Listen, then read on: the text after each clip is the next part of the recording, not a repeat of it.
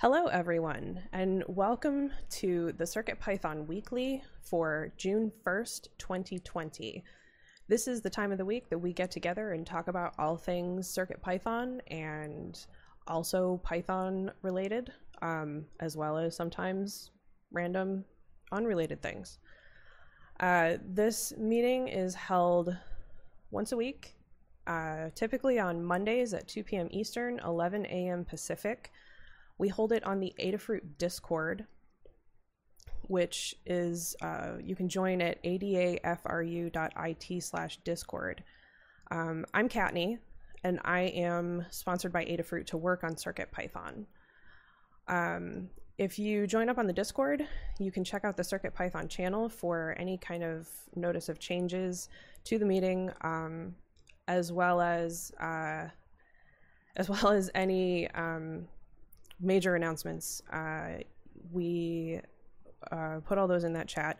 You can also request to be added to the CircuitPythonistas role. We tag that role with meeting updates, and also we have in the past tagged that role if we manage to really break CircuitPython to let everybody know to update.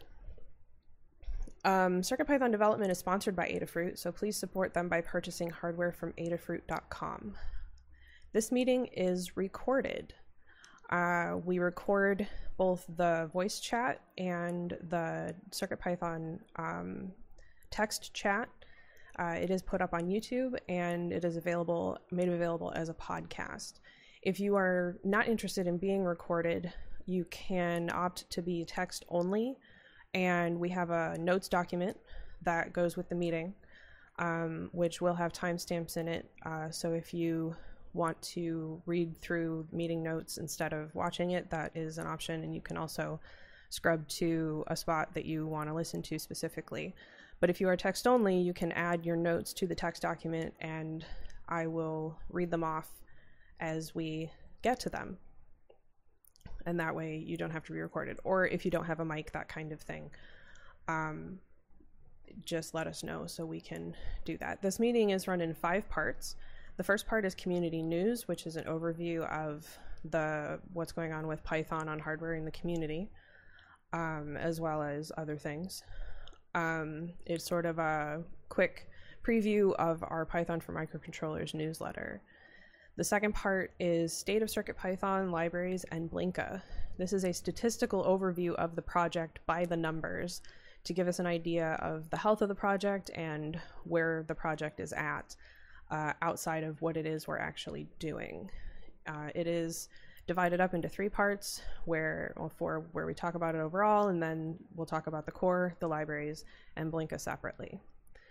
The third part of the meeting is Hug Reports. Hug Reports is an opportunity to give a shout out to people for doing something good. We do this every week. It is held as a round robin where the person who's running it will start and then continue through the list alphabetically, giving everyone a chance to give a hug report. Again, if you're lurking, we'll skip you. If you are text only, we'll read off your notes if there are any. And if you have a mic, you will unmute it at that point and read off your hug reports. The next section is status updates, which is a chance to talk about what you've done since the last meeting, what you will do over the course of the next week until the next meeting. It's also an opportunity for other members in the chat to give tips and tricks in response to any questions you might have, any sort of quick questions, that sort of thing, can be handled in status updates. And then the last section is In the Weeds, which is where we take more long-form discussions. This is, it can come out of status updates. If something in status updates seems like it's going to be a longer discussion, we will move it to In the Weeds, but you can also just have an In the Weeds topic. If you have any topics, please add them to the notes during the meeting so we're not waiting around at the end to see if anyone has any topics. There's already one topic, which is excellent. And so when we get to it, I will turn it over to the individual who added it to talk about it and we'll go from there, and everyone can be involved in the weeds discussion. And that covers how this meeting goes. So with that, let's move on to community news. There's a Summer of Making Hack Club involving free hardware. GitHub is sponsoring $50,000 worth of hardware grants for student makers alongside support from Adafruit and Arduino for Gear. You can check that out on the Adafruit blog, or there is a link for Hack Club signups. Microsoft and GitHub announced that they are making an online integrated development environment, an IDE, such that students can get right to work in a web browser, avoiding software conflicts that might happen with code installs on their local machines. Code on a laptop or with a tablet, students won't be slowed down by their devices. They can get started quickly in the same coding environment so educators can teach instead of troubleshooting. Currently, integration includes MakeCode Arcade, which will likely receive Python programmability later this year as it is rolled out across the MakeCode family. And info on that is available on github.blog. The Python Software Foundation has announced the first beta of Python 3.9, scheduled for production release in October. With release of the beta, all of the major changes of Python 3.9 are set. Python has been previously developed and released every 18 months. PEP 602 is accepted with the Python development team adopting an annual release cycle. The new Python timeline means 3.9 will ship in October 2020. 3.10 is officially started pre-alpha development on May 19th, 2020, and will enter alpha development phase when Python 3.9 ships, and will ship October 2021. Future Python releases will follow the same pattern, and you can check out that on the link that was just posted. The Raspberry Pi Foundation has a weekly newsletter where you can follow the latest news on the Pi platform. Some of the notes this week was that the 8GB Raspberry Pi 4 is now on sale. There is another Raspberry Pi OS update and a virtual tour of Raspberry Pi OS. There's a project where you can work from home on Air Lite using CircuitPython and an Adafruit Circuit Playground Express. The PewPew M4 now comes in a kit, so you can get programming with the CircuitPython PewPew M4 kit. Learn how to make a Discord bot in Python in this project on RealPython. And that is a quick overview. Do you want more community news or have a project or other Python on hardware related content to share? Check out the Python for Microcontrollers newsletter, submit your content, or view a preview on GitHub.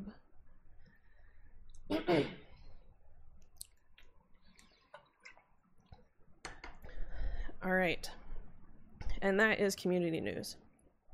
Next up is the state of CircuitPython, the libraries, and Blinka. This is a statistical overview of the entire project, as including the core of CircuitPython, the actual language, all of the CircuitPython libraries, and Blinka, our compatibility layer for single board computers. So we will talk about the project overall, and then we'll talk about the individual bits separately.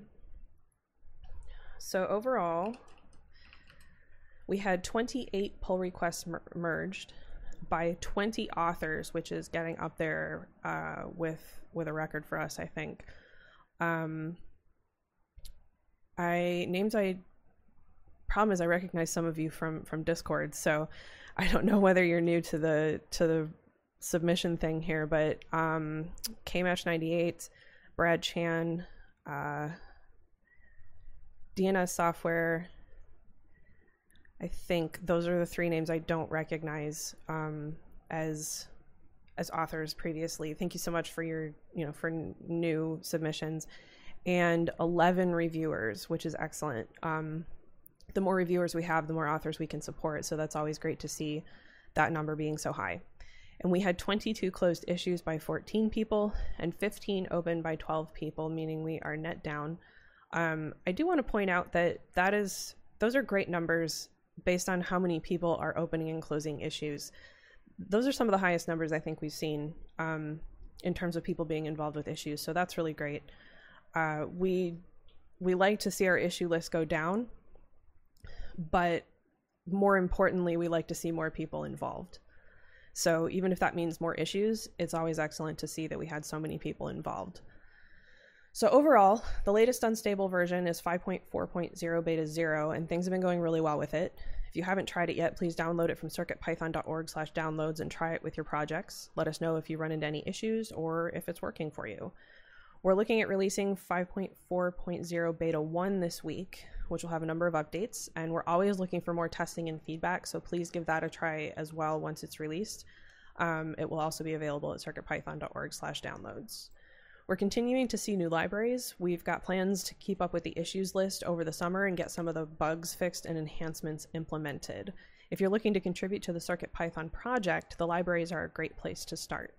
Check out open PRs and issues on circuitpython.org/contributing. For PRs, take a look at it, test it if you have the hardware, and either way, leave a comment to let us know what you've done. For issues, find one that interests you and begin work on it. If you need assistance with Git and GitHub, we have a guide, or we are always available on Discord and or GitHub to help you out with that. We want you to contribute. We want you to be able to join up with us. So it's something that is important to us to do, so never hesitate to ask. Blinka continues to grow and see updates. Melissa's currently working on Display.io for Blinka. The number of supported boards continues to increase, which brings CircuitPython libraries to more single-board computers for the ease of CircuitPython on Linux.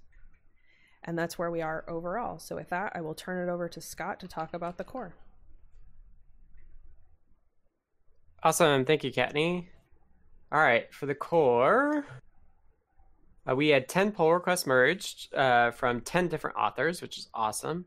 Thank you to Ver Alfred, Weblate, Brad Chan, Bergdahl. I think all did translations, I believe. And then Dave Putz and Duckman are occasional contributors, so thanks to those folks as well. We had 4 reviewers. Thanks again to our reviewers. We can't have lots of authors without lots of reviewers. So again, if you want to help review, we'd love to have the help. Reach out to us. We'll get you ramped up. We have 14 open pull requests. A couple of those are a little bit old, but the remainder are brand new, which is great. Issues-wise, we had 6 closed issues by 2 people and 6 opened by 6 people, which is awesome. And we're net zero, which is great, for a total of 303 open issues, with the link in the notes doc to all of the issue list there. Milestone-wise, 7 issues are not assigned a milestone, even though at this time last week, or was it Tuesday, the last meeting we were down to 0 again. So we're going to have to take a look at that as well and get some milestones assigned to things. Basically, it's a proxy for whether we've triaged the issue or not. So we should do that. And that's it for the core. All right. Thanks, Scott. Mm-hmm. Now we will go ahead and talk about the libraries. So on the libraries, we had 15 pull requests merged by 8 authors. I believe Flame Eyes is also newer. Jim Bob Bennett is newer in KMatch 98. So thank you to our newer people, and thank you to everybody else who has been submitting for a while. And we had 8 reviewers, which is fantastic. In terms of merged pull requests, the oldest was 17 days and the youngest is 0 to 1, leaving us with 25 open pull requests. Again, the oldest one of those is still being worked on slowly, so we are working with the original author to leave that open and continue to allow that to be worked on. We had 13 issues closed by 12 people and 8 open by 6 people, so we are net down, leaving us with 162 open issues. All of this information is available on circuitpython.org/contributing. So like I said, if you're interested in contributing, that is the place to start. You'll find all the open PRs, all of the open issues, and some library infrastructure issues. All of the issues should have labels on them, so you can search them by label to find a good first issue if that's something you're into. Or if you want to try and fix a bug or add something new to a library, bugs and enhancements are available as well. In terms of library updates in the last 7 days, we had 1 new library, the PM25, and we had a few updated libraries, the Azure IoT, IR Remote, ICM20X, Display Text, and LED Animation. And Blinka was updated as well. And that's it for the libraries. So I'll turn it over to Melissa to talk about Blinka. Hello. So Blinka is our CircuitPython library compatibility layer for single-board computers, such as the Raspberry Pi. And this week we had 3 pull requests merged by 3 authors and 3 reviewers, leaving 0 open pull requests, which is good. There were 3 closed issues by 3 people and 1 open by 1 person, leaving us net down, and that leaves 22 open issues left. There were 2,604 PyPI downloads in the last week, and we are currently supporting 50 boards. And that's it. That's excellent. Thank you, Melissa. Yeah. And that is the state of CircuitPython, the libraries, and Blinka. Next up is Hug Reports, and for Hug Reports, as well as status updates, I'm going to turn it over to Jeff. Hello, and thank you, Kattni. So, my Hug Reports are to our translation contributors. Weblate continues to be going well, and I just want to thank them for providing that stuff. And then a group hug for the whole community. We're going in the US through some tough times right now, and I don't know, I just feel for people out there and their safety. So with that, I will hand it back to you, Kattni. Thanks. All right, so I have a couple Hug Reports today. One is to Sedacious for helping me get started with a driver. It hadn't occurred to me to take about 4 steps back from where I thought I needed to start, and he helped me sort of step that back quite a ways to a much better starting point, and that was greatly appreciated. And a Hug Report to Crayola for continuing to work with the LED animation library.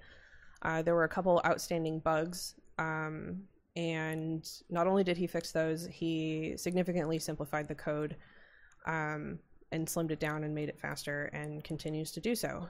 So thank you very much for that. And a group hug to everyone. To echo Jeff, it's a bit rough at the moment, and I think we all need a group hug. And as well, a group hug to specifically our Discord community for staying positive and supportive throughout everything. It's not an easy thing to do, and I think we're doing it quite well. So that's where I'm at. Thank you, Kattni. King or North is text only, so I'll read their notes. Hug to Adafruit for having some time to ship orders. Now I have a few new items. And group hug to all of people helping in Discord and having the patience to answer all of the questions with good decorum. And KJW is noted as lurking some of the time, so if you have a Hug Report, we'll come back to you. Otherwise, I'll read notes from KMatch98, who says, "Hi, I'm Kevin from Round Rock in Austin, Texas, the CyberDot guy. Have been watching y'all for a couple of years now, and now learning the ropes and trying to contribute something back to the community. Thanks everyone for the help and patience and helping me feel welcome. Special thanks to Foamy Guy for work on the label library. Thanks to Jepler for sanity check on label memory usage." And now, Maker Melissa. Hello. I want to give a hug report to Blitz City DIY for the Tinkerboard platform detect pull requests. Hug report to Foamy Guy for making requested changes right away to Learn Guide pull requests, and a group hug to everyone. And that's it. Thanks, Melissa.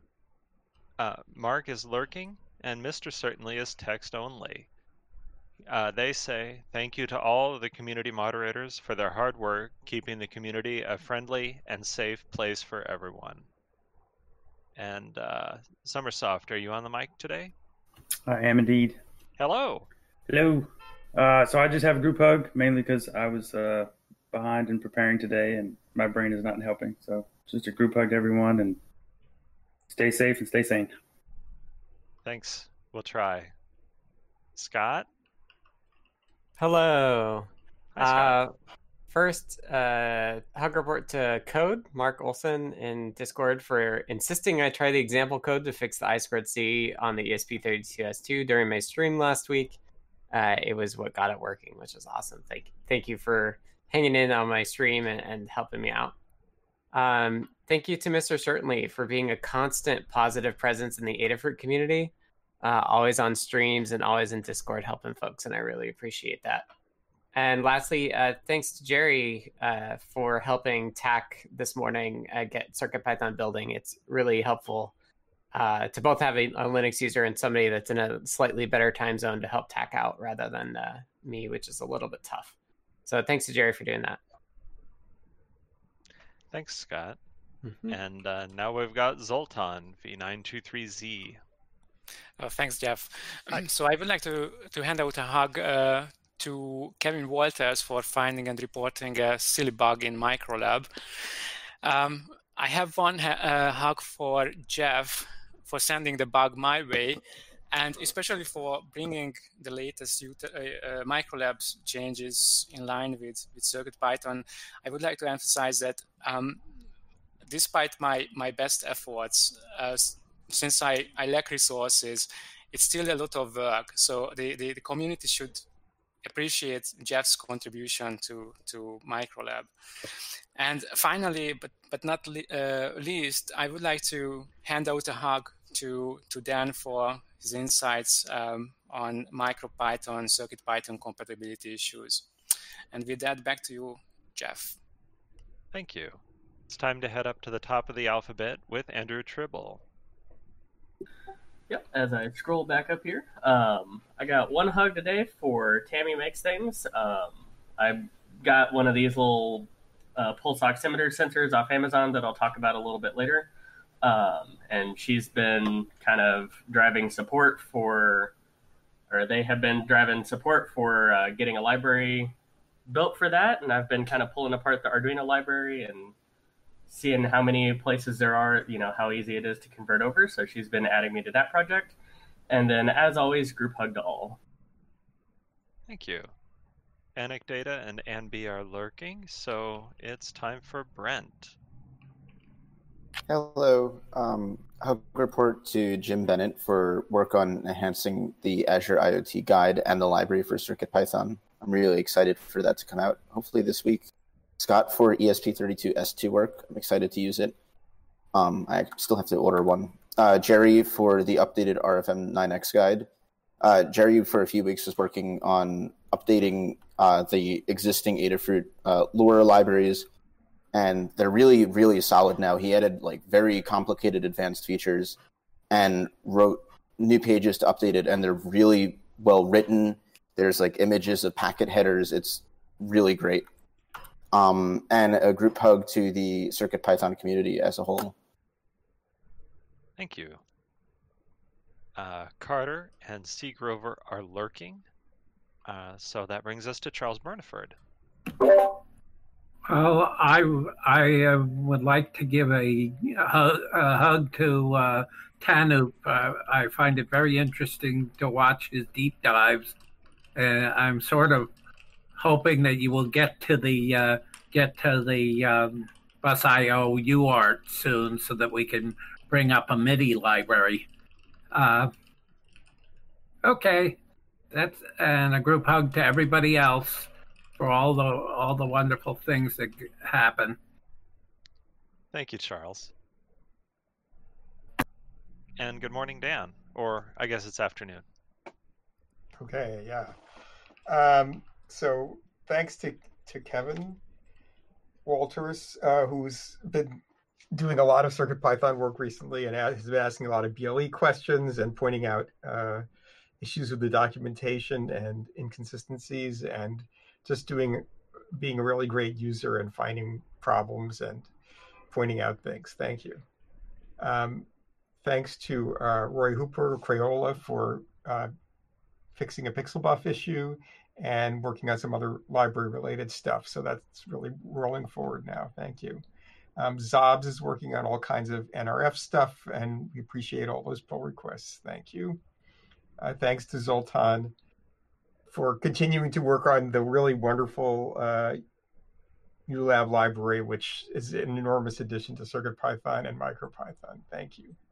And finally, CamTom Farady, who's sort of the official maintainer of the Presence port, I think is starting to make sure that they're keeping up with our changes and making sure that the port continues to work. So thank you. All right. All right. Well, we've got a couple of lurkers, but I have notes from David Gloud, who sends a group hug, and from Dew Wester, who says a massive hug in hopes that all our peeps are safe in these times. And that brings us to Foamy Guy. All right. Hello. Hi. A couple hugs this week. One for Jim Bob Bennett. Found an issue with the display text library with a recent update. They got that fixed with a PR. To KMatch98 for the text map, sort of alternative to label that uses less memory. It's got some trade-offs there, but it's really neat idea and a cool way to do text labels. And then lastly to Maker Melissa for doing a review on the tile map game code and offering some fixes and a couple other suggestions. And then I will just go ahead and echo as well a group hug for everybody. Really enjoyed the positive community. Thank you. And I've got notes from Geek Guy, who's text only and sends a group hug. And that means it's time for Hierophect. So this week, thanks to Mark Olson for helping me out with some testing and verifying some issues that we had with the STM32F7 this week. And thanks to Arturo and Tanut for their reviews on my IMX reviews, or PRs. So yeah, and a group hug to everyone else. Thank you. And with that, we have completed Hug Reports, which I realize now I never told anybody how Hug Reports is done. So now that we've done that, I'll tell you how status updates are done. They're done in a round-robin fashion, starting with me and continuing in alphabetical order. Just take a few moments to tell us, if you like, what you've been up to last week, what you hope to do this week, and if you want to, tell us something else that you're up to that's not directly related to CircuitPython. Could be, I don't know, I hear we talk about laying tile or, felling a forest of trees or what have you. So as soon as I've scrolled down to my notes, I will get us started. So last week, I got SDIO working on the STM32F405 Feather, although that's not in the PR yet. And I worked on a lot of little things that I didn't note down at the time, so kind of lost to history. This week, I need to figure out or hand off some trouble I had with the STM32 HAL delay and HAL get tick functions. I think it has to do with the way that we've changed how we do timekeeping, not to use sysTick, because that's what HAL get tick does. Anyway, next, I need to get a start on SDIO on the SAMD51. This morning, I think I started and completed some work on ULab, Microlab that I've been putting off. And it would be nice if I could get back to a PR about having a linked list of background tasks.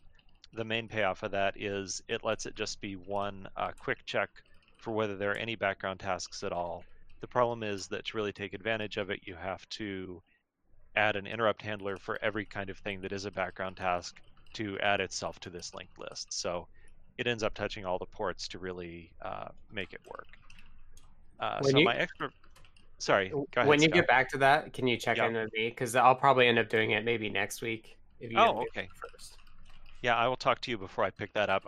I'm pretty sure SDIO is going to keep me busy, just because with the STM32 I could leverage HAL, and with SAMD51 I can't. I'll really have to learn it at the register level. So it will be a longer step of SDIO rather than a shorter step, because the second one is not any easier. Okay. Yeah. So, I just think we want to do the background task stuff before 5.4 is stable, because it's so much worse. Yeah, I think that would be very helpful in getting the performance back that we got from the last kind of hacky do it once per millisecond thing. Exactly. This will be much better. And so yeah, if you have any questions about that, we can sure talk in the weeds or just when you're ready to tackle it. Yeah, I think next week is probably a better time, but if you get to it before it, that's fine. All right. And anyway, my fun stuff is one of the valences on the blinds fell off, and it was some injection molded plastic that held up for 20 plus years. But I modeled and printed a 3D replacement, so we'll just have to see how that goes.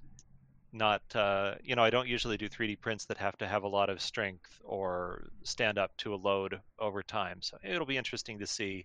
In the middle of the night, there'll probably be a crash, and then I'll know it wasn't strong enough. And with that, what's up, Kattni? All right. So I updated my notes from stuff and more stuff. I'm Good job. Yeah, proud of that. So last week, finished up the LED animations guide and blogged it.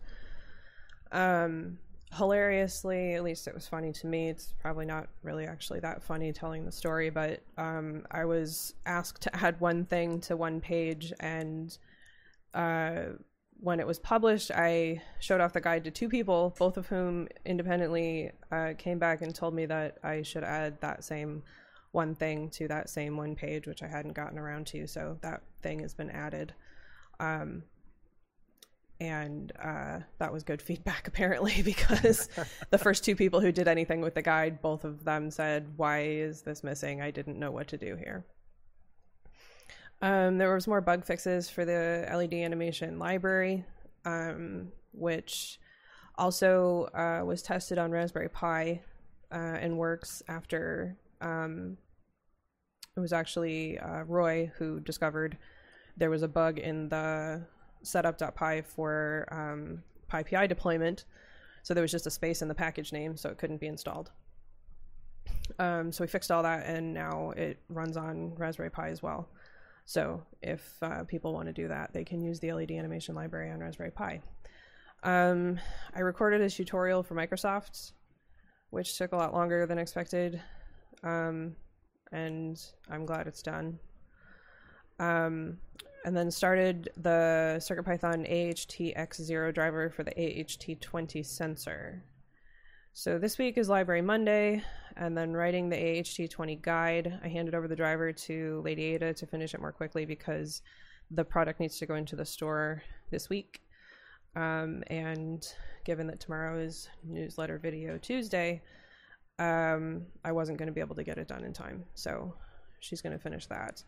And then I have finally Whatever Wednesday, mostly because we haven't really decided what I'm doing next, because the list of stuff that I have to do already is the most important stuff. So I will find out on Wednesday what I am doing at that point for the rest of the week. And that's what I got. Thank you. Kinger North is text only. And says, last week did another live stream, this time on using I2C, using CircuitPython and Arduino on my YouTube channel, Kinger North. This week, getting a new show ready, topic to be determined, as well as trying out testing the boards I just got, the Clue, Feather, NRF 52840 cents, and the Teensy 4.1. And KJW, if you're not lurking, let us know. Otherwise, I'll read K-Match's notes. They say, created a text map library to reduce the memory usage to display text on LCD displays versus the current label library. It uses a bitmap buffer to draw the text rather than the collection of tile grids. It works with BDF loaded fonts, but no built-in font right now. Now, Markdown parser / renderer in CircuitPython. The work on label and text map has been a rabbit hole when developing this. It's working now, but I want to add code blocks before sharing version 0.0001.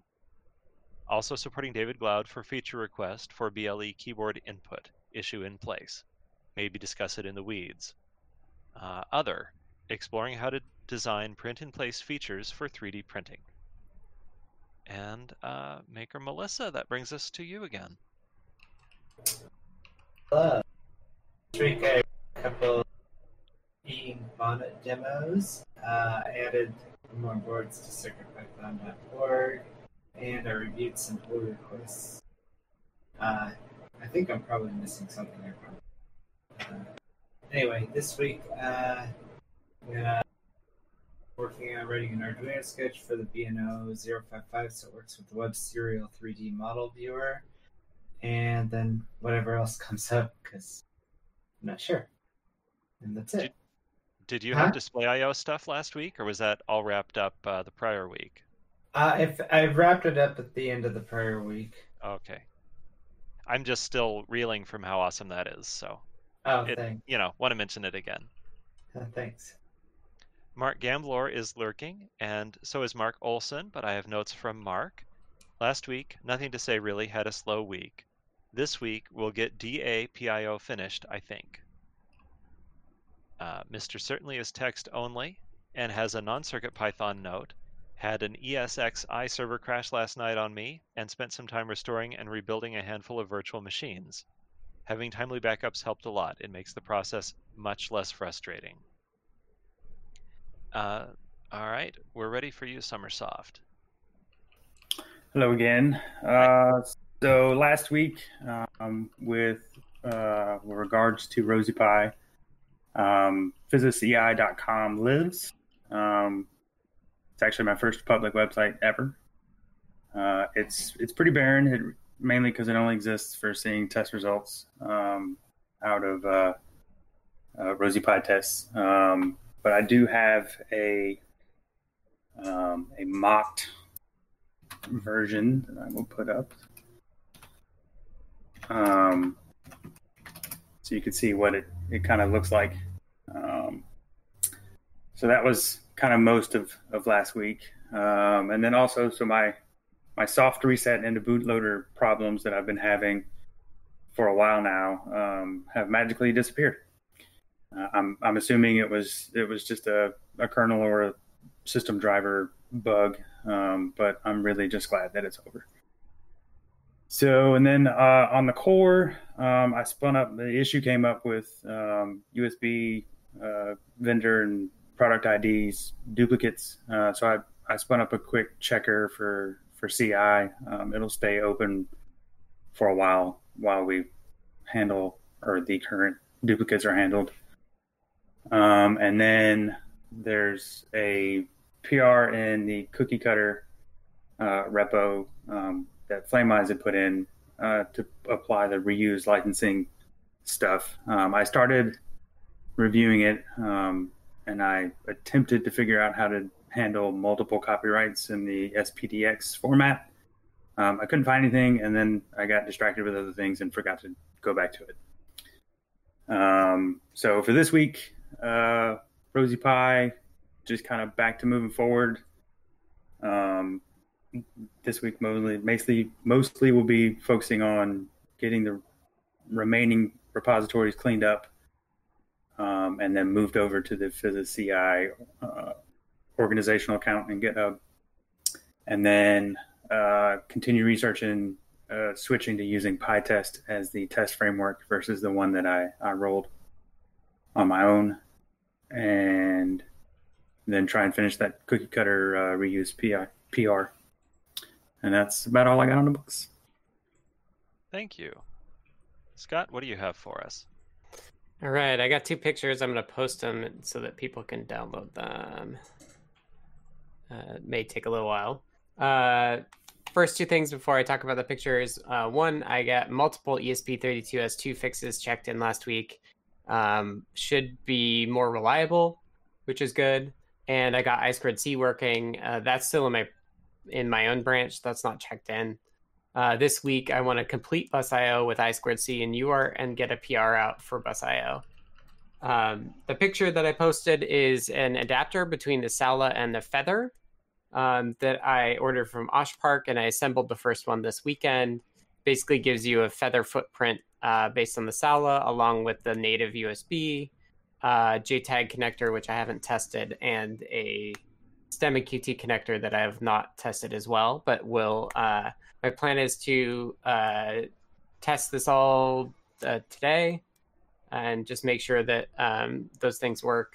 I tested USB, which is the thing that I cared about the most.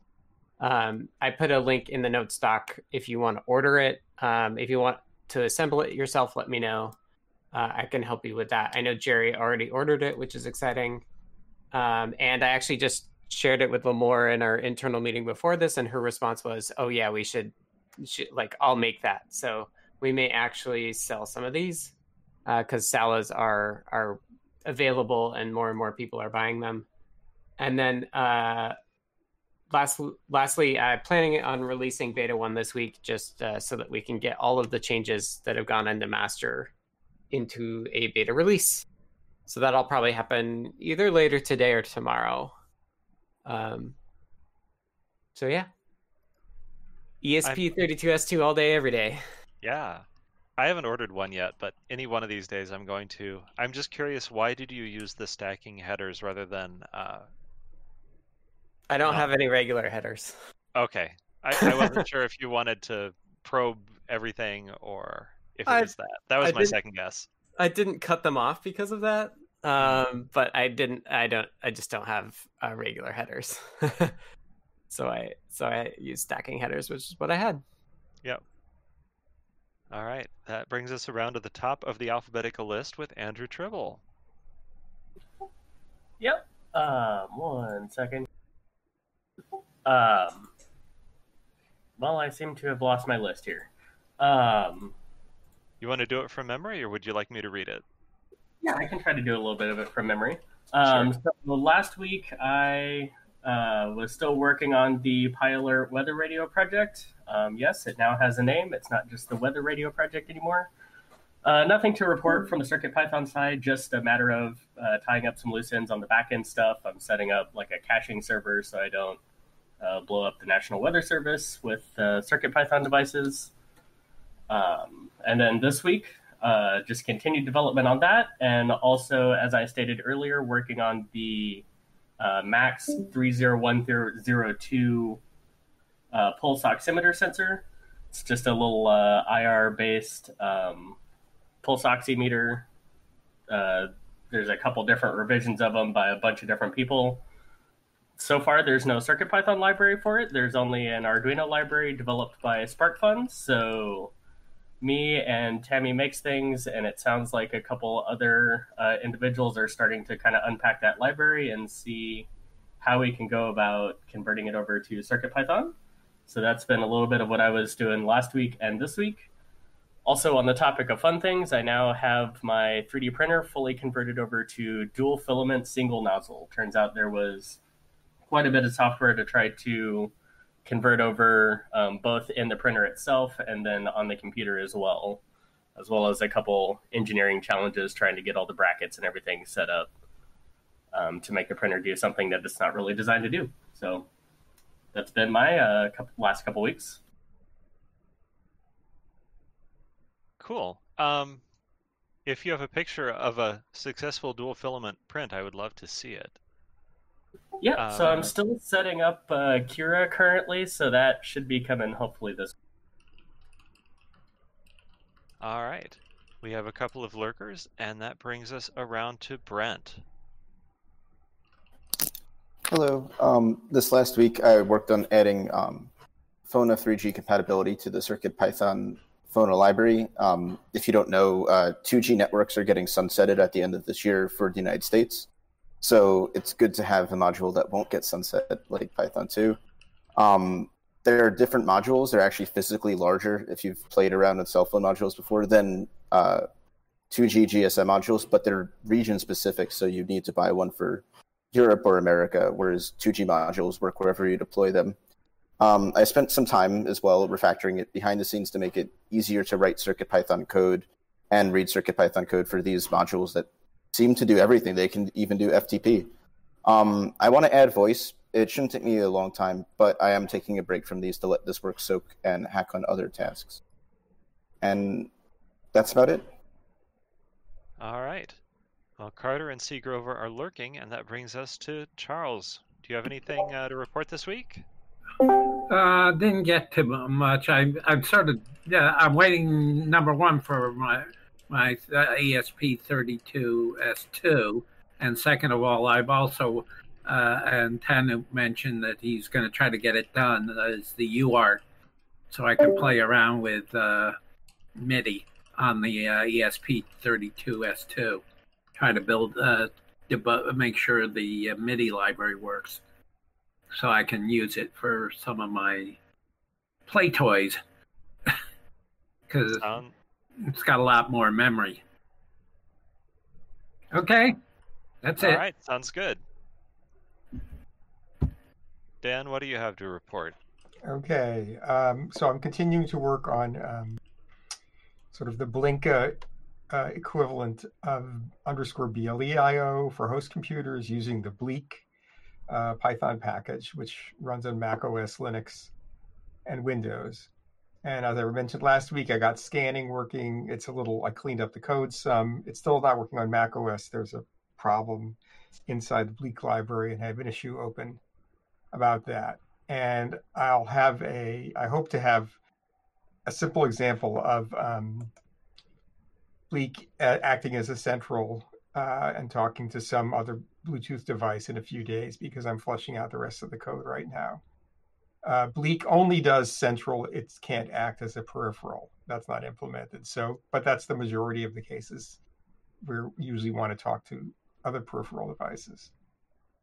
And finally, this is not really CircuitPython, but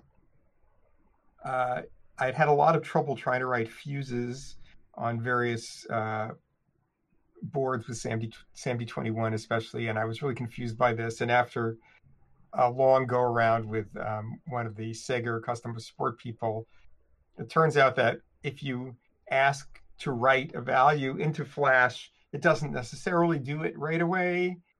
It says it did it, and if you read it back, you'll see it, but it's actually caching the value, and it only writes it out if you do something like single step the processor or exit cleanly from the program.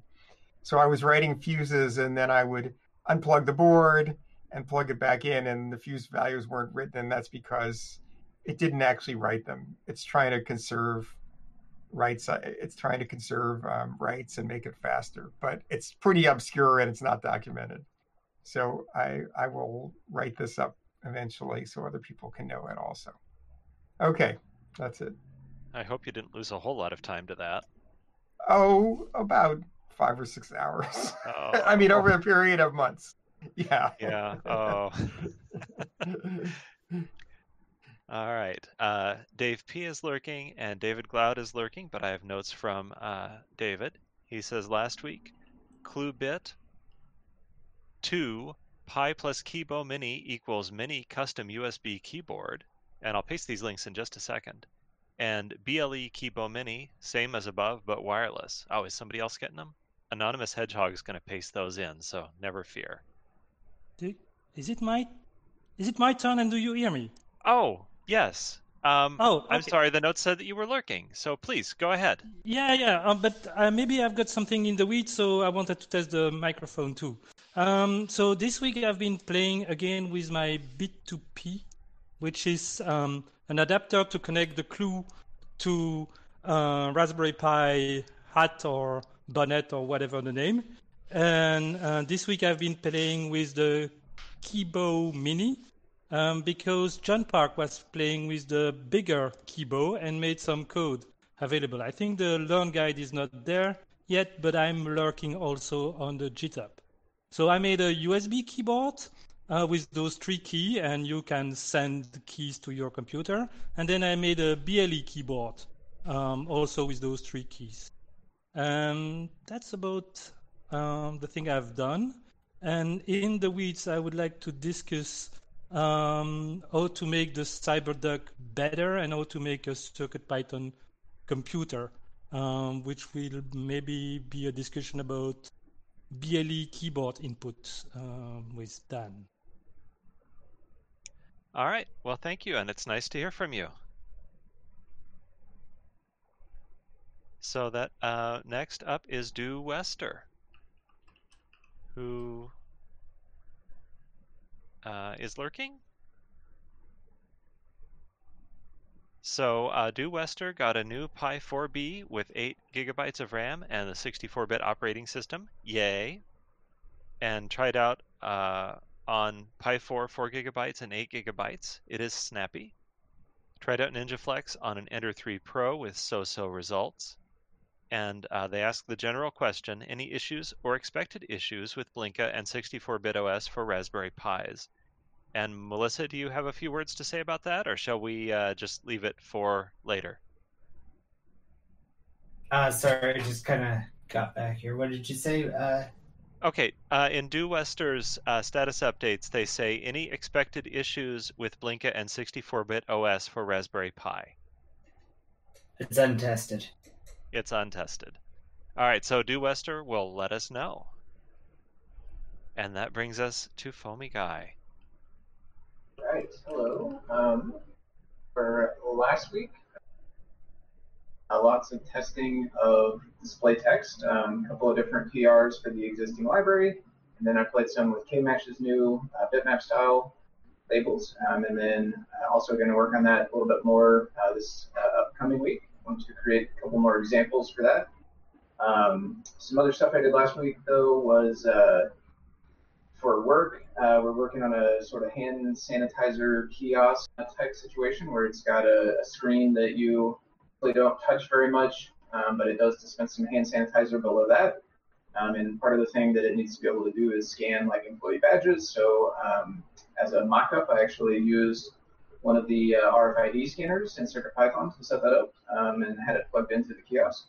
It was kind of fun. And then a few more was the 16x8 LED matrices, all the little LED matrices. I have a Featherwing one, but there's a couple other form factors.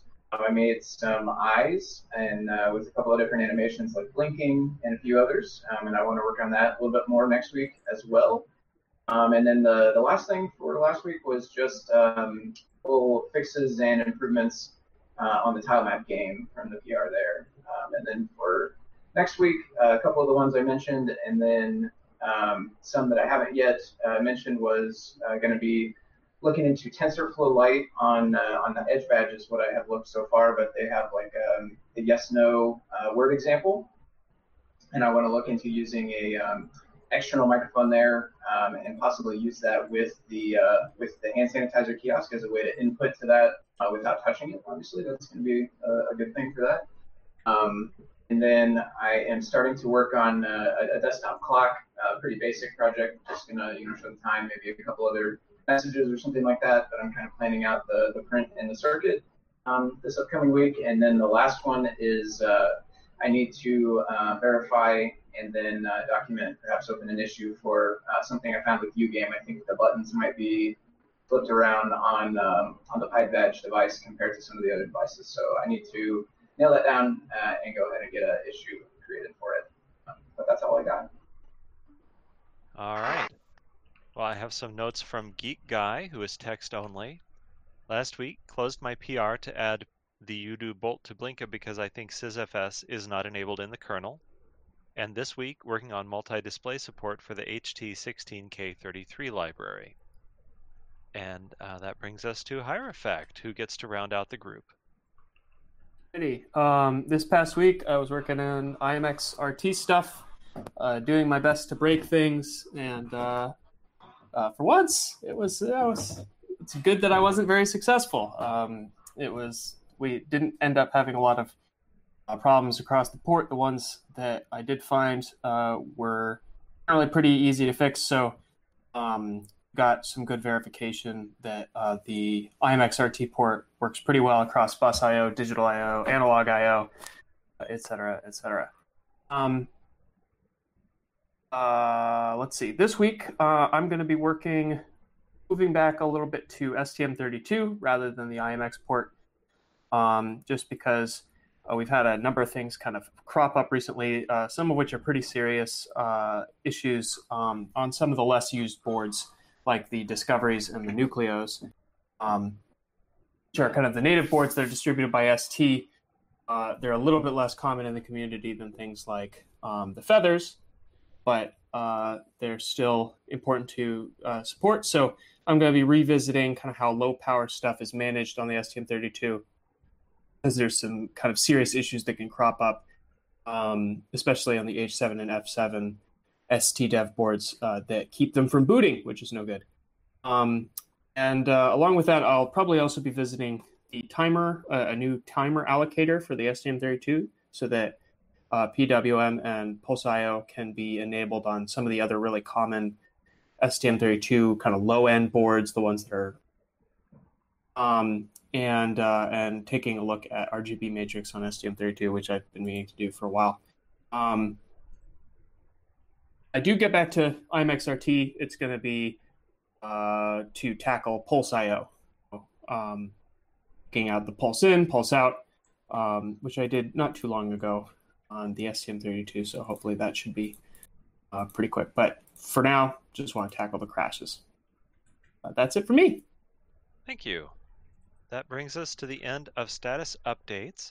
And now it's time for In the Weeds, where we can take a little longer to discuss issues that don't fit within the format of Hug Reports or status updates. So if you've got a topic, please add it to the document, and I will just run them from top to bottom, starting with Zoltan. You have an issue. If you're ready to go, I'll let you introduce it. Thanks, Jeff. So I think I would like to address the question to Scott, because he is the most passionate about it. And it goes back to this issue about branding, which is listed in this document that I've just linked.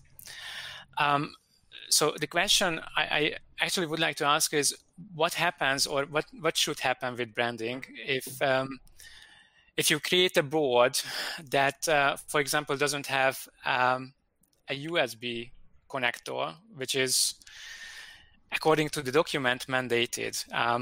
So if you would like to do something like this for the NRF 52840, which is an SMD only without any exposed pads, so that means that if you don't have a reflow oven, then you are basically, you don't stand a chance. So if I wanted to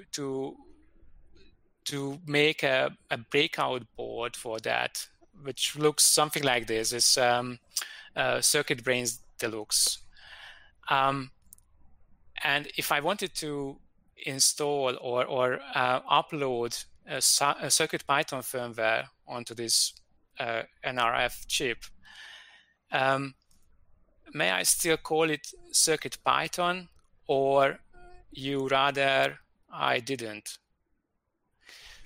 That's a good question. I hadn't really thought about this case where the board by itself is not that useful. It depends on how you define usefulness. So really the problem with there are two issues here. For example, the Adafruit FEDER exposes some pins of the NRF, but that's only a fraction. Right. On the other hand, it has a USB connector, so your criterion is satisfied. Right. But still, the point is, if you need more pins, then the Adafruit FEDER is a no-go. And I think most of the similar boards suffer from this issue, that they expose I don't know 15, perhaps 20 out of the 60 I/O pins, and that's a waste of resources in a way. Yep. Well, so we do support the dev kit board, the PCA 10056. So the number of pins doesn't really matter, as long as there's a board definition that's in the Adafruit CircuitPython repo. That seems fine. If you'd like to submit a port to such a board, then it would be CircuitPython. That's fine, but it would still miss the USB connector. I think but its USB is possible, and if somebody wanted to use this in a CircuitPython way, all they have to do is wire up a USB connector. Yeah. Right. I was just asking because this branding document explicitly mentions the USB plug, which should appear as a CircuitPython drive when plugged in. And obviously, if you don't have that, then it's not going to appear as anything. So, but then, can I interpret Dan's words as such that as long as the USB port is exposed. Okay.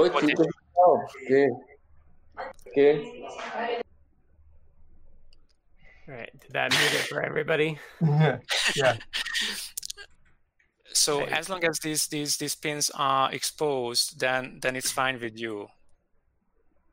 If it's I think so. I am like this gets into the like FCC certification stuff has this as well. Like, does it stand as it's on its own as a product, or does it really is it designed to be integrated into something else?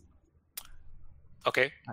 Like this board, I would expect it to be mounted to another PCB, and in order for that PCB's worth of product to count as CircuitPython, I would want USB to be accessible. Mm-hmm. But for CircuitBrains Deluxe on its own, I don't. As but long it has as a different name. It has a different name, and I think it's on purpose. Okay. But I wouldn't like to do that. So that's my actually, it's not a question. That's a plea in a way that I would like to call it CircuitPython for many reasons, but I also understand if you say that that's beyond the pale, because I think users should have access to the CircuitPython drive. That is a core piece of what CircuitPython is and the branding is. But if it's possible, it's not necessarily. It might be that they run it without.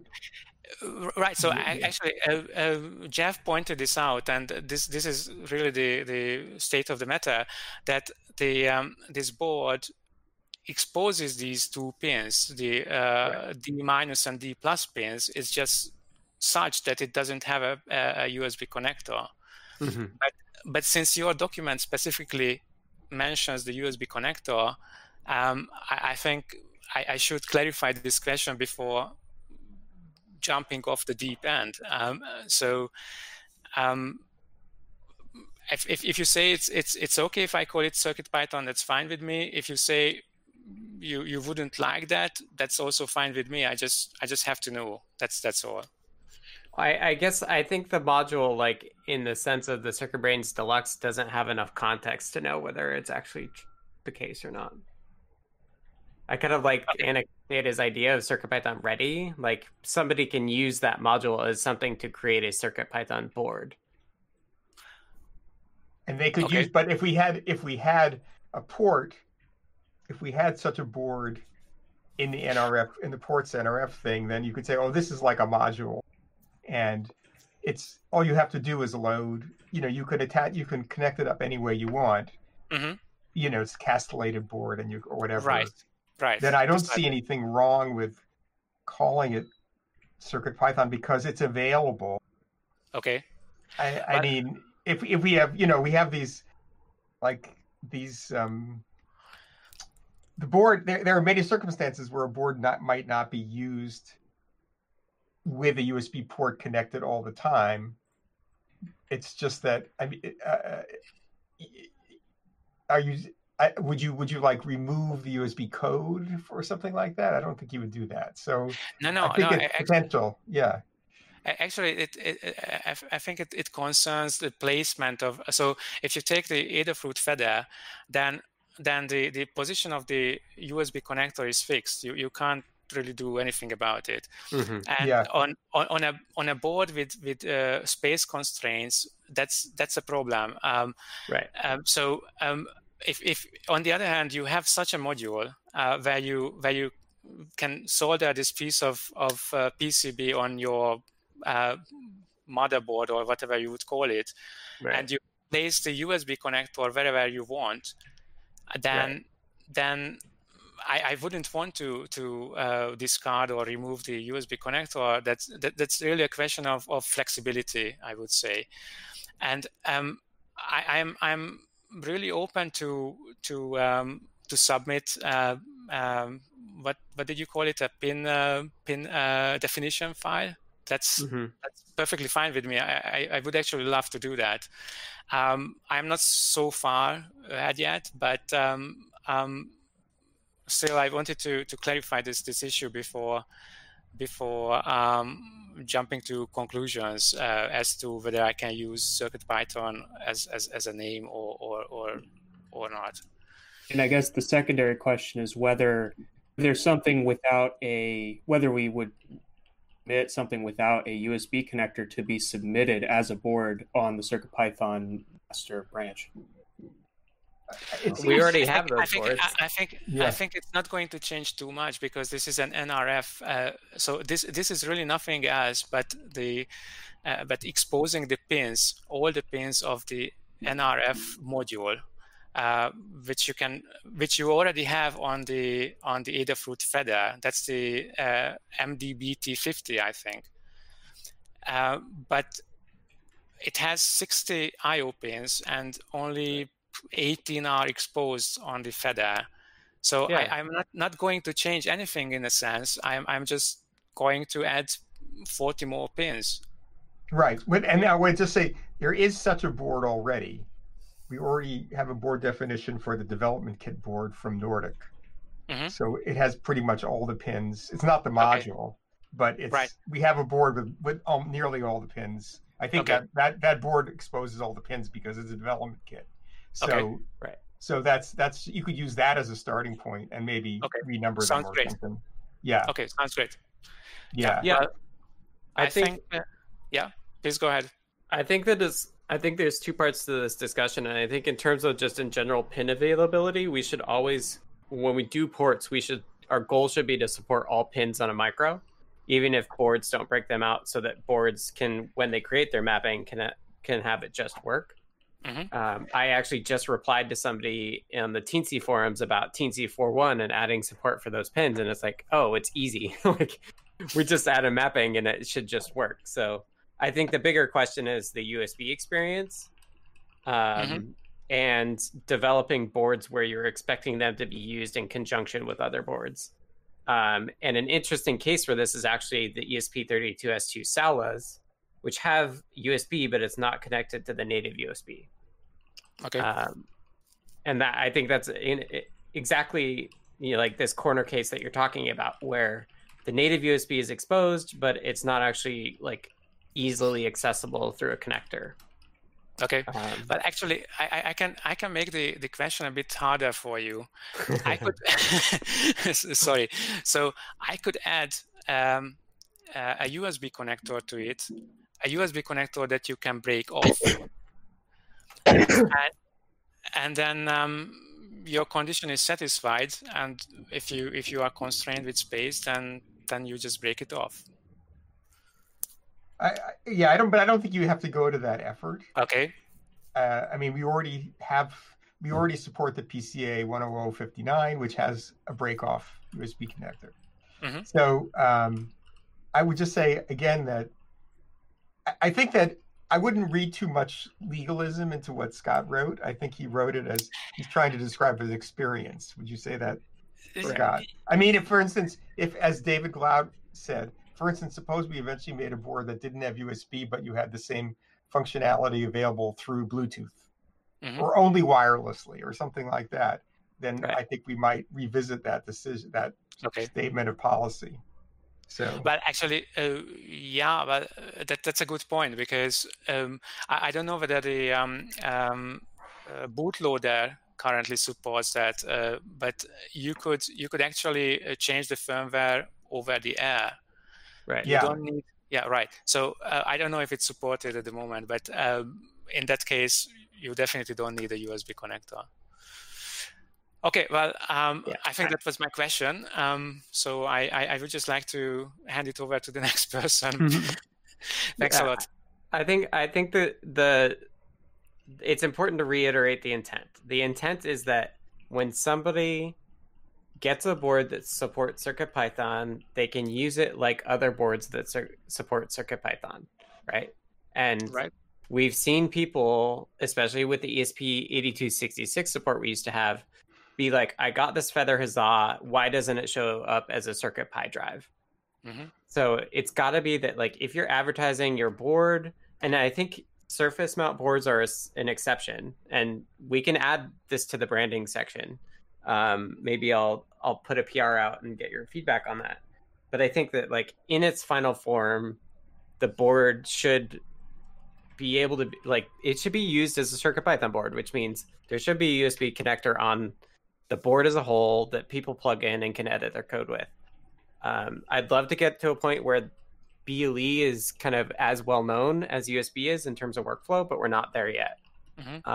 If you want to help me work on that, I would love to. I think that's something that we've prioritized for a long time because it's such a it's an amorphous thing that nobody's kind of shown or demonstrated the power of.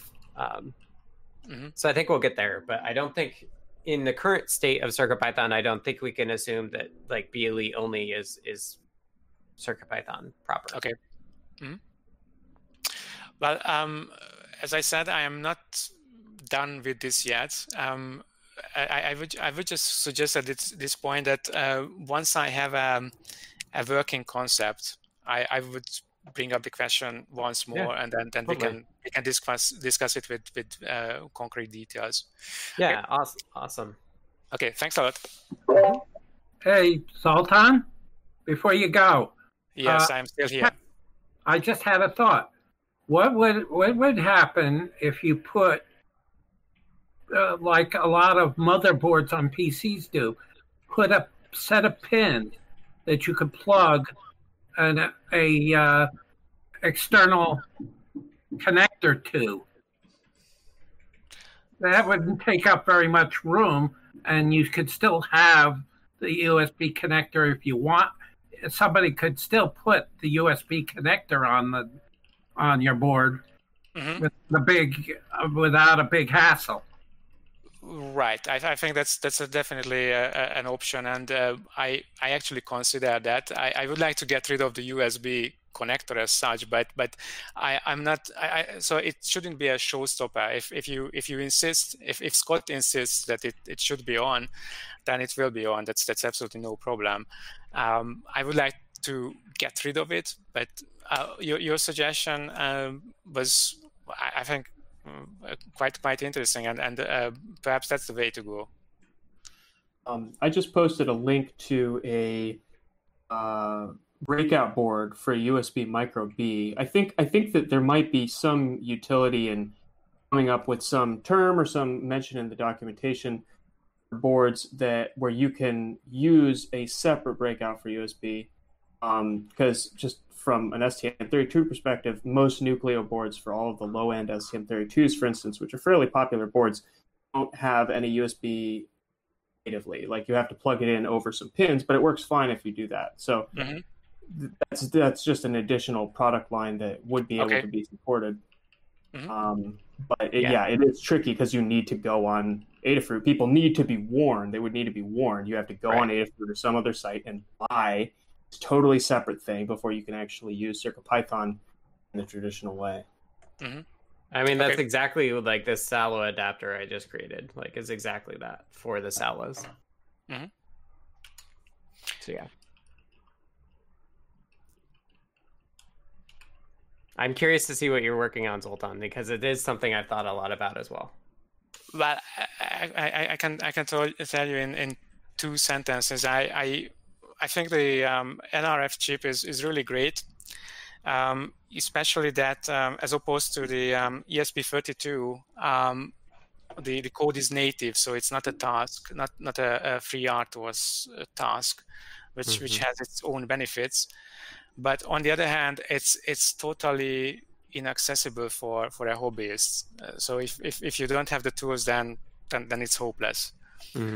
And I wanted to test things with that, and I realized that I would need an adapter board or something like that, a carrier board. But if I do that, then I could just publish it or make it available to everyone. It doesn't make sense to keep it to myself if it works. Right. Cool. Look forward to it. Yeah. Thanks a lot. Okay, and we have a second in the weeds topic from David Gloud and KMatch98. So I will let you take it away, David.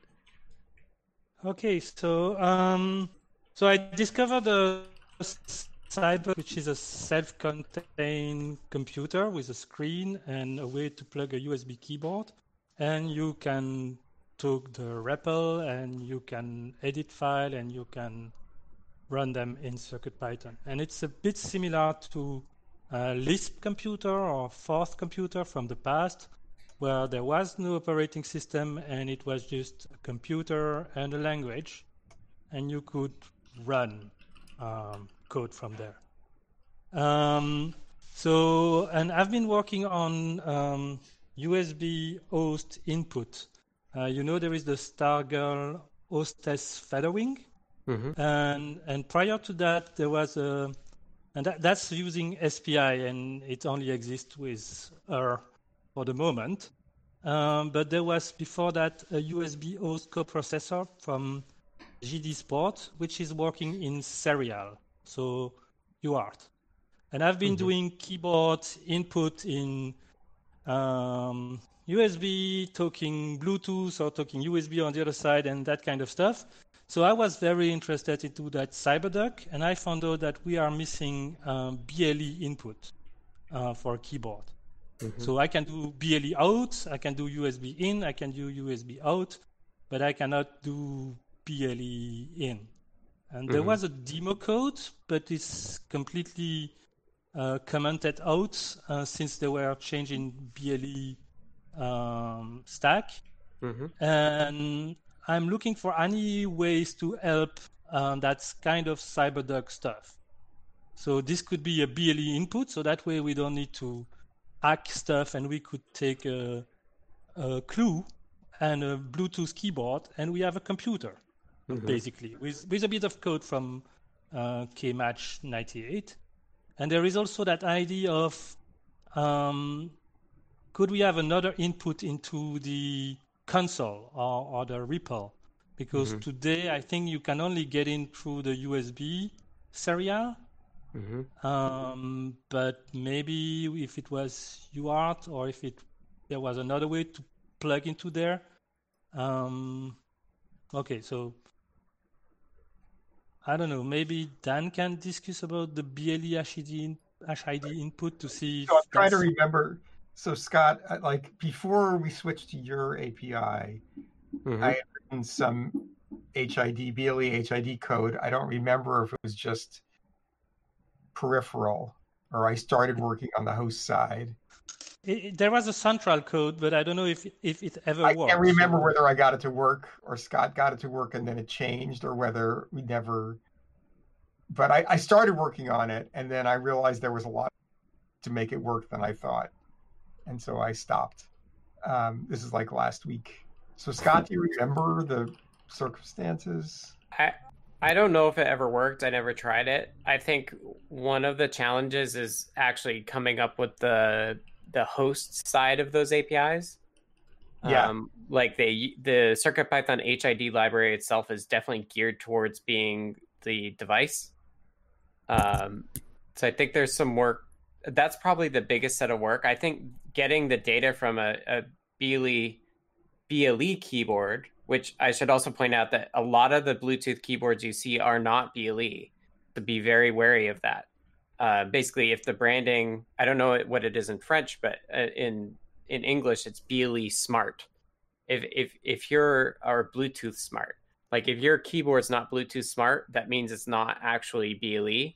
And a lot, at least in the US here, a lot of the Bluetooth keyboards that are sold are still Bluetooth, not BLE.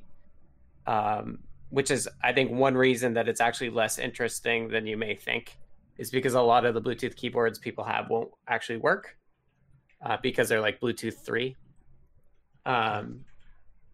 So I think beware of that. That doesn't mean we shouldn't add support for BLE HID.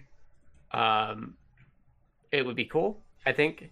The other question I have is also, do you really need input at the level of like core CircuitPython, or is it adequate enough to have your CircuitPython code communicating to something and taking a second set of inputs? For example, with the USB serial or with the UART, like you from CircuitPython code.py can do all of the UART stuff that you want.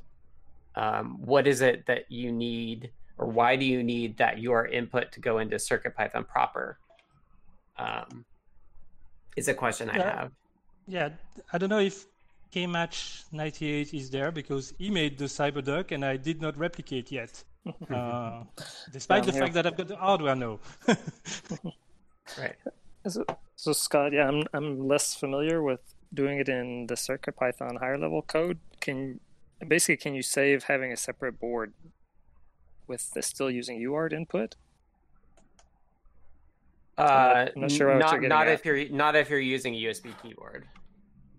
Okay, now I'm saying with the BLE input, you mentioned getting data from not core, but some higher level code through BLE.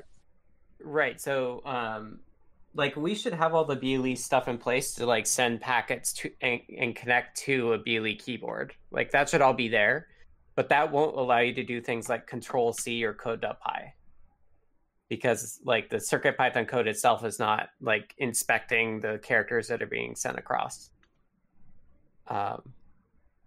So it's like not quite as good as like native USB serial because of that. Okay. I'll speak for myself, and David may disagree, but if I could, actually get keyboard input from BLE, which again, for the code that I saw that Dan had there, didn't look like you could read the reports. You could send reports as a, I guess acting like a peripheral, but I didn't see the hooks for reading the reports in. Yep. But if you can do it at a high level, you could intercept it, right? And just like I did with the UART, if you could get them in, then you could figure out how you deal with them, even if they don't go straight to REPL. You could find ways around that. Yeah, so I think that's the missing piece that you're getting at, is like we don't have the HID library, we don't have the BLE library tested to be able to receive reports and parse them. Yeah, exactly. If that was there, I think that would be a minimum feature set that could be useful. Right. I think all of the core work is in place for that. I think you could do that from the Python side right now. To figure it out, like connect to the peripheral and start to receive, like subscribe to the characteristic and get the reports back. I think that's all doable from Python with what we have in the BLE library. Okay. I took a little bit of look at those libraries and I sent a note to Dan, and he said there's more there than, it wasn't a quick fix. And I don't know if I'm up for figuring all that out based on my knowledge, but I'd be willing to help out if there's something you could point in a direction to look. Yeah, I think the problem was the BLE part of the HID. The BLE HID library really was missing a large chunk of functionality. Okay. For the host side. And so I thought I could do just the characteristics weren't defined right or something. There was something wrong. I can't remember what it was, but I remember it was you that I had that conversation. Yeah. I've done it for like 20 minutes and it was like, oh, this is not going to work. So I can't remember why now. So okay. Yeah, and I got a few libraries in and I got lost, so I couldn't decipher exactly what was going on. Other than knowing the reports, there didn't seem like a way of getting hooks into the reports, getting input from them. Right. I want to help out if you guys could point in, I can't remember what I said, whether I just said it doesn't work or I gave some other Yeah, I added it. It's in the issue if you want. Yeah. Okay. Yeah, you pasted it in, so I'll look at. Yeah. Right. I thought it was like, I'll just make this work, and I was like, oh, we can't. So yeah. Ping me on the issue again, and I'll try to look later today and give some more guidance on which direction to go. Because like, the way that I'm imagining it, and maybe we did this already, or maybe we should, but like, it should use packet buffer so that when you subscribe, you receive all of the report packets in. And then it's just a matter of how you parse the reports. Yeah, I would like to know what Stargirl already did as a software piece to understand the HID message. But what I did is just to copy and paste the message I get from Serial to BLE or to USB. And it's by magic, the same API works. And apparently it was not only Dan, it was you too. Then I wanted to dig into, I need to decode. I need to see what is happening there so that I could change the keyboard, like from QWERTY to AZERTY or something like that. There is code, not published yet, but I think Stargirl has something. Well, I don't think Stargirl's working on HID. I think she's doing MIDI. Yeah, she's more interested in MIDI, I know. And she's been using ASF, not Tiny USB, which I've been bugging her about, but she hasn't done it. Because like for CircuitPython, I'd like us to do host through Tiny USB, which would be awesome to do. I would love to support like, oh, that same Micro B, if you plug in a USB keyboard with an OTG cable, like you get USB input instead. Which you can also do right now with PS2 keyboards if you have one of those. We actually do have PS2 support already. Okay. Well, okay. So I'm looking at RSID the issue. stuff. Yeah. Yeah. Yeah, I'm looking at the issue, and I said, like, yeah, the problem was that there was no buffering on the report characteristic. So there was no FIFO originally. That's what the problem was, and it wasn't clear. Like, I thought I would add a packet buffer, but it wasn't clear it was going to work right or something. I can't remember. And it was just, the code was written really early in the rewrite, Scott. So it was missing some things that are now easier to do. I think. Right. Part of the rewrite was making our BLE libraries more symmetric, right? Like you declare reports once and you design them so they work both directions as clients and peripherals, or clients and servers, yeah. Right. And BLE HID is actually a real stress test of a BLE library because it has so many characteristics. And the characteristics have descriptors to tell you which report it is. Yeah, there were a lot of things missing, and I don't remember this, but the reports themselves are the same format as USB HID. Yeah. All right. So yeah, it's a cool idea, and we should work on getting better support for it. But it's just the weeds. Okay. Yeah. If there's anything I can do to help, again, as a newbie here at Program CircuitPython, let me know. Even if it's just testing some examples. Yeah, and all the stuff I do is basically taking example code from library, from John Park, from Learn Guide, and then play with them. I never invented something from scratch, let's say. Yeah, and I think that's what we're getting at here is like the difference between those of us who are paid by Adafruit and had been doing it full time for the last 3 years, and what the volunteer efforts could do, and prioritization of those two things as well. Because like I said, like when I started looking in BLE HID, like I actually had trouble buying a BLE keyboard.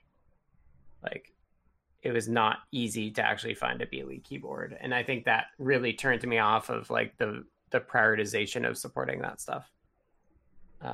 It's more common to see mice than it is to see keyboards that are BLE. Like even looking through like the current Logitech keyboard line, like a lot of those are still BLE Bluetooth 3. They're not BLE. Yeah. Like the Apple Magic Keyboard is BLE as well, or Bluetooth as well. Yeah. All right. Okay. Yeah. Thank you. Thank you both. Yep, thanks. Sounds good. So with that, I think it is time to wrap up. This has been the CircuitPython Weekly for June 1st, 2020. The recording of this will be posted to YouTube and podcast services, as well as a notes document available on GitHub and in the notes of the YouTube video as well. If you are interested in chatting with us all week, you can join us on the Adafruit Discord at adafru.it/discord. We are in the CircuitPython channel all week, and if you are looking for help, there's the Help with CircuitPython channel as well. And with that, thanks everyone for participating, and stay safe and stay sane through all of the stuff that everyone is going through right now. And we hope to see you again next week. Thanks, everyone. Thank you, Kattni.